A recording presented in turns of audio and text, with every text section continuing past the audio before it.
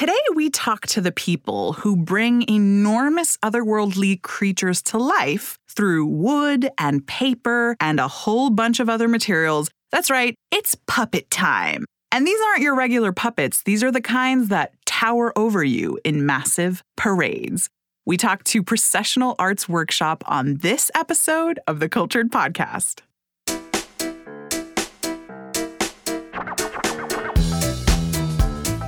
Welcome to the Cultured Podcast. I'm your host, Michelle Corey, and together we'll journey into the unknown reaches of the art world.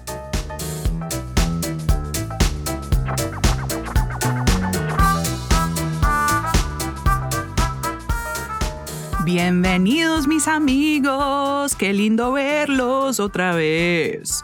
So from now on, we're going to be recording every episode of the Cultured Podcast entirely in Spanish. And I feel like you all are totally on board with that. Just kidding. That's not happening yet.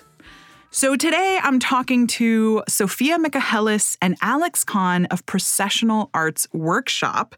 And they're quite a fascinating duo. Their philosophy behind processionals or parades is actually way more deep-rooted than you might imagine. But before we get into that, I'm talking about my inspiration brought to us by our lovely producer, Ina Garkusha. Ina got a beautiful floral arrangement from one of our clients at Frequency Media. And it just got me thinking how nice gift giving and receiving can be. And it's actually something that I work on somewhat actively. You got me. I don't work on it actively. It's just not my nature to give actual gifts. I'm the kind of person who will give my time and who loves to spend time with people. But I really admire those people who have that kind of forethought because I just don't. And sometimes I'm like, am I just a really selfish person? I don't think so. But I would like to be that person who shares those sweet moments of joy in gift giving. But there's also those people like a good friend of ours, Jessica, who just really enjoys giving. And so in those moments, I've learned to just receive with joy, and that makes all the difference. Anyway, I'm going to try to be a better gift giver, but I want to hear from you and see if you struggle with the same thing as me or if you happen to be one of those people who finds joy in giving. And without further ado, we talk to Alex and Sophia. Here we go.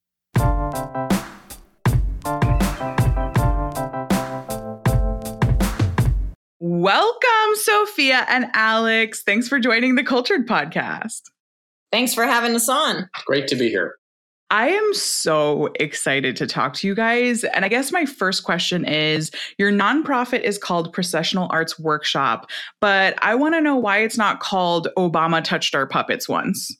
I think that's the best GIF experience I've ever had, is seeing the little clip from CNN of him quite candidly and delightedly pulling the strings on one of our mechanical Alice in Wonderland White Rabbit puppets at the White House. Doesn't get any better than that. I mean, it was amazing. And it also, regardless of it being Obama, which you can't really say, you can't say regardless and Obama in the same sentence, but it captured the kind of joy and whimsy your work brings to people. And I mean, I was just watching videos and videos and videos of your work. I was just smiling the whole time watching these videos because what you create with community is something exceptional. And it's something so joyful, even when it's eerie. Tell us who you are and describe your work. So Alex and I are co-artistic directors of a small nonprofit called Processional Arts Workshop, aka Obama Touched Our Puppets Once. And and what we do is we create, processions, parades, sort of site-specific carnivalesque performances in collaboration with the local community, wherever that place is. So really what we're interested in is, what is this form that is a procession? Like the idea of a group of people walking together from one place to another. How can that affect the people that we're working with? Well, and I find it fascinating because the history of a procession really is deeply rooted in humankind. You could say that's like the oldest form of community gathering we ever had, because we had to nomadically just like go from one place to the next to the next. So what fascinates you about this idea of procession? Why build a career around it? Well, for us, it sort of takes something that, as you point out, everybody has an experience with. You don't have to explain a parade to an audience. You might have to explain the specific content or the meaning or the iconography, but the idea of a celebratory passage through space, a kind of reclaiming of space in a kind of ritual theater manner, everybody gets that. So our starting point is a genre that, while it's not always recognized as a potential genre for contemporary art, it is a genre of performance that everyone has an experience with.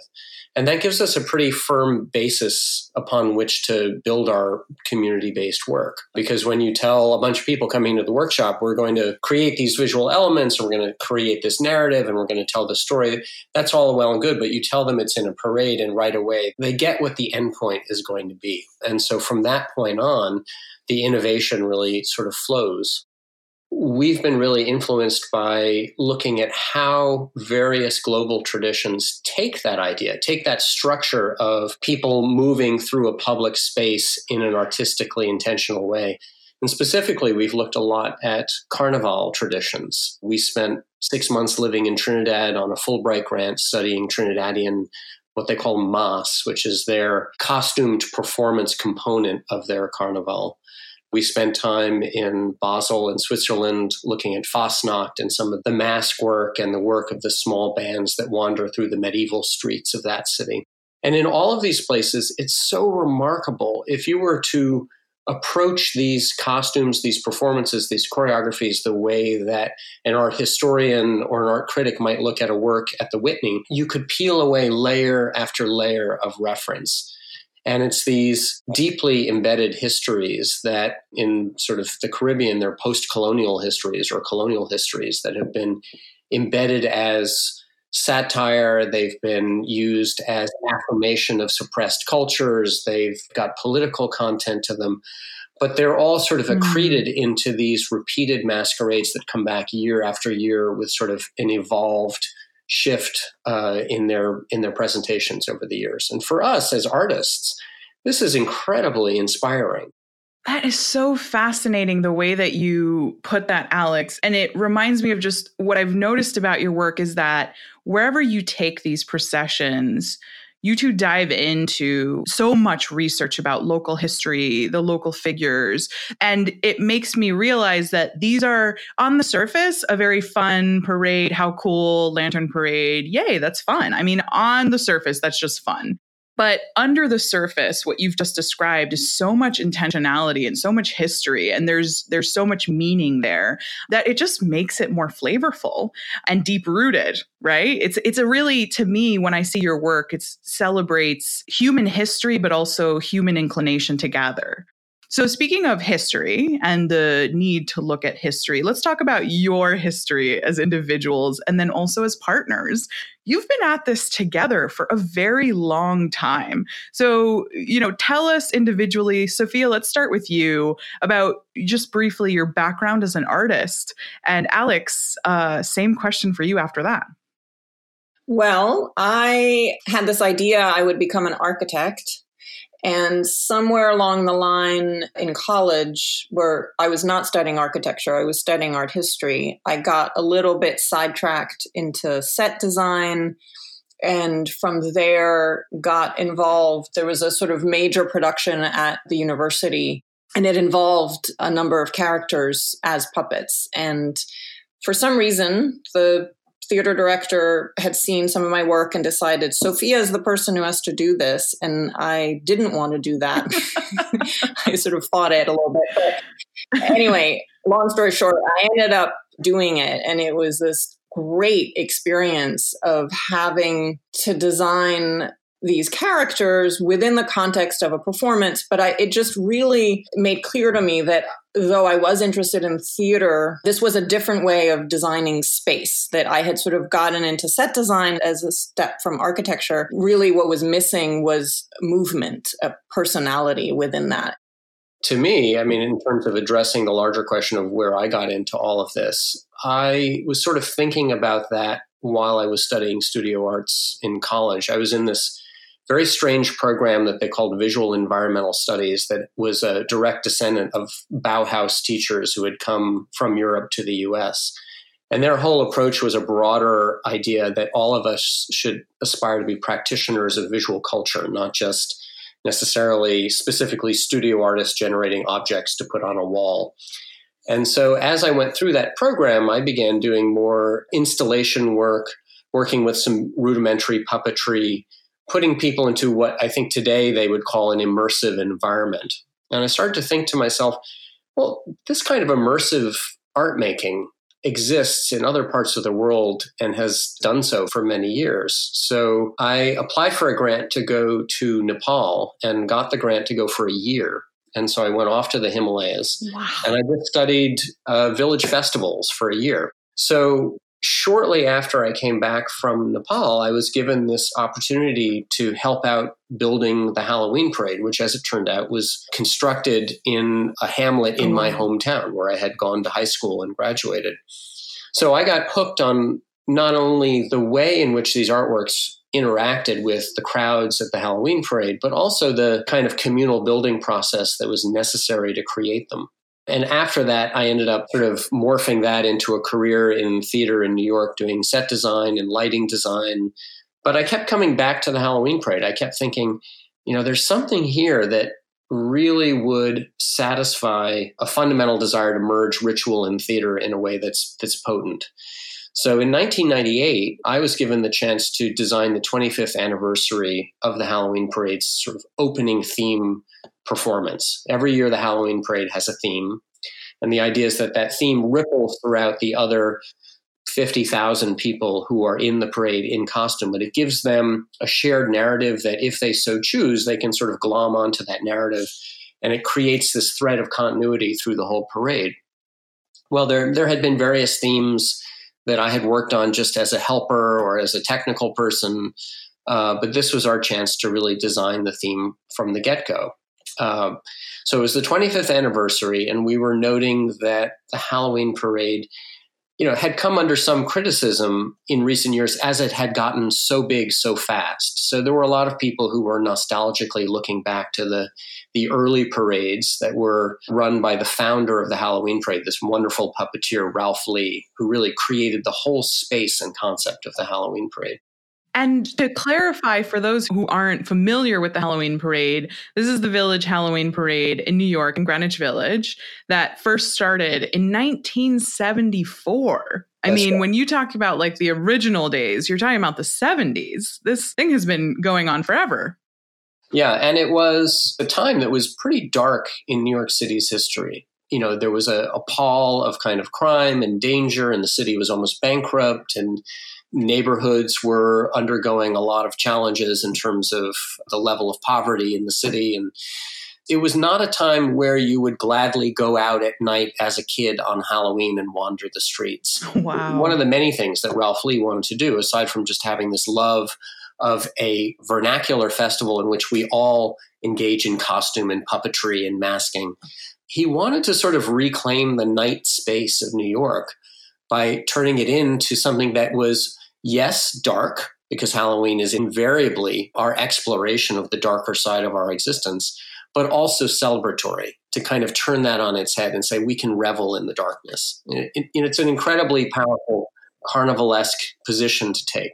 Carnival perennially takes subject matter that is dark, specifically death, but also devils and any component of our moral existence that is outcast and suppressed, and says we're going to embrace that and invert it. Often it takes nemeses, like, for example, in Haiti, there are these amazing masquerades that make fun of past military dictators and turns them into these sort of fetishistic costume groups that go down through the streets. So it's a way of taking what is most oppressive to us and, in a sense, turning it into laughter, celebration, not quite mockery, but a re-engaging of it as a kind of temporary culture that we can be part of. So it's in some ways more powerful than just carrying a sign saying this thing is bad and we're opposed to it. It's more, we're going to become the oppressors. It's like a community processing moment. It's processing and reimagining those feelings, taking a sense of ownership and power back.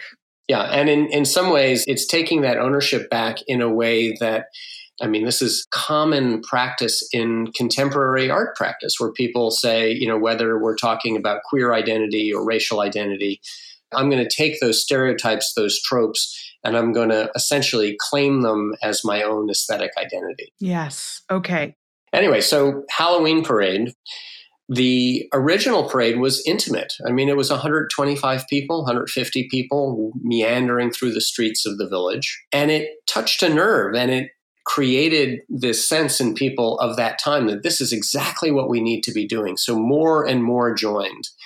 And I think it took about, I don't know the exact numbers, but it was about 12, 13 years before the parade became something that was so big. And I think it passed the million spectator mark sometime in the mid to late 80s. Oh my God. That Ralph Lee just didn't want to be involved in something that involved police barricades and insurance and permits. And so that's when Gene Fleming, the current director, took over. And it was Gene that commissioned Sophia and myself to design the 25th anniversary. And the parade had inevitably had to change because so many people were invested in the practice of nocturnal masking in the streets of New York. It was such a powerful ritual. Cultures in New York that might have felt marginalized found their way into it. It became this open space for everybody to play themselves on one night. A lot of people felt something had been lost with the loss of that childhood of the parade, its early intimacy. And we were sort of saying, you know, puppies become dogs, kittens become cats. Right. Evolution. Young Halloween has metamorphized into its adult stage. So what we decided to do that year was use an animal metaphor. And so we created a group of 5 giant caterpillars that then, in the midst of the parade, they were 20 feet tall. They shed their skins and they did this sort of lepidopteral striptease. And then emerging from those skins came these giant Luna moths. They were about 20 feet tall, and their wingspan was probably equivalent to that, about 16 to 20 feet. And so Metamorphosis became the title of that 25th anniversary piece, and it became our first foray in 1998 to designing the theme performance of the Halloween parade. And we've done it every year since. And after, we continued working on the Halloween parade annually and designing a performance to lead the parade and establish the theme for the rest of the parade. And especially that first year with the Luna Moths, we had been working really hard for a few months. And at some point we realized we're not going to make it. We're just not going to make the deadline. These things are too big. It's just 2 of us. And so with the help of the director of the Halloween parade, we kind of set out a call and said, we're going to host what we started calling puppet raisings. We're going to invite people to our studio and on these dates on Saturdays. And we're just going to have a whole day where we've set up a number of jobs, of tasks. Yeah. For example, the sewing and paper mache and various things that we can delegate. But we've already created the molds. We already have the design. Like we have it set, but we just need hands to come and help us. But didn't that take trust on your parts? Was there a sense of hesitation with inviting people to participate in bringing your vision to life? Well, it was really out of desperation. We didn't think we would make a deadline. Amen. Yep. Yes, no, you're right. It really did take a lot of trust, but it really came out of the sense of this is a wonderful exchange where we are designing at a scale that 2 people can't do. And therefore we have to invite the community in. Is that the only event that you invite community interpretation for, or has that become a consistent theme across all of your projects? There's always a space that we create for community involvement. And sometimes, for example, for the Halloween parade, it may be more of a maker space of here is the vision, here are the drawings, this is what we're making. There's still going to be some variation because people's hands are different, but that's more of a prescribed kind of design manifestation. Whereas for things like Morningside Lights and for other projects we've done in different communities, we really do enjoy creating a frame, a structure within which people will bring their own preconceptions, their own imagery, their own voices. Well, it becomes a true reflection of the community, right? Rather than these two visionaries, which I mean, I love seeing the work that results from your brains, which are pretty spectacular. But then all of a sudden you're bringing in the community. And I wonder, so are these mostly artists who attend your events, or is it really just a wide swath of people? A lot of people come in and they say very specifically, I am not an artist. I just give me a job to do. Yeah. You know, that's a positive experience of almost like working in a collective kitchen and just give me some onions to chop and I'm happy. Yes. You know, I want to be part of something bigger than myself. But a lot of people along the way, they start chopping those onions and they start realizing, oh, I actually have something to say about this. Or you're working on this particular piece and I have a little bit of history that I can bring to bear. So for me, the building process is as important as the final product, that people are having these conversations intergenerationally across different, social strata about the subject matter that they are laboring on at that moment on the work tables. Yeah, you're building this like creator's confidence in people is what you're doing. Like this creative confidence. It's so, even when I talk to people about the Cultured podcast, I'm like, oh yeah, I have a podcast about arts and culture. And people often say, oh yeah, it goes over my head. I don't get the arts. And I'm like, there's nothing to get. You said something on WLRN that I absolutely adore, Alex. I'm going to get it tattooed on my forehead. It's creativity is hardwired into the human psyche. And you're reminding me of that ethos as you talk about how you two approach bringing the community in and everyone finds the artist within themselves, even in the smallest way of, chopping onions, to continue your metaphor. Yeah, I mean, I think what people fail to see about imagination is that every aspect of our reality is something that at some level we have to imagine. Imagination isn't fantasy and escape. Imagination is how we make our world around us, how we perceive everything. So when you harness that, you're simply asking them to reflect on the vision as they have imagined it, the everyday reality of their lives. And simply by elevating that in the context of procession, turning that into a performance, the most mundane things you realize take on kind of epic significance. So, I mean, again, this brings us back to Carnival. One of the things that Carnival does is it elevates that which is debased or ordinary or mundane, and then it casts down that which would normally be considered elevated and wonderful and powerful. So, you can make a parade of forks, which we've actually seen in Carnival in Trinidad. And just this ordinary thing that you have a daily encounter with, when made 10 times its normal sized and carried aloft, takes on this special significance to say, every single moment of your life is worthy of being rendered as a kind of celebration, as a kind of epic artistry in public space. That is just really powerful. That's it. We're done. I've been rendered speechless. Speaking of this ethos, we've talked about some of your work. It's hard to even describe some of your largest creations, like the rabbit that Obama touched, which is actually one of my favorite pieces that you've made, not because Obama touched it, but because I'm absolutely fascinated by the concept of Alice in Wonderland and this idea of like the Wonderland and these characters. And I know that you recently actually did a Mad Hatter parade as well.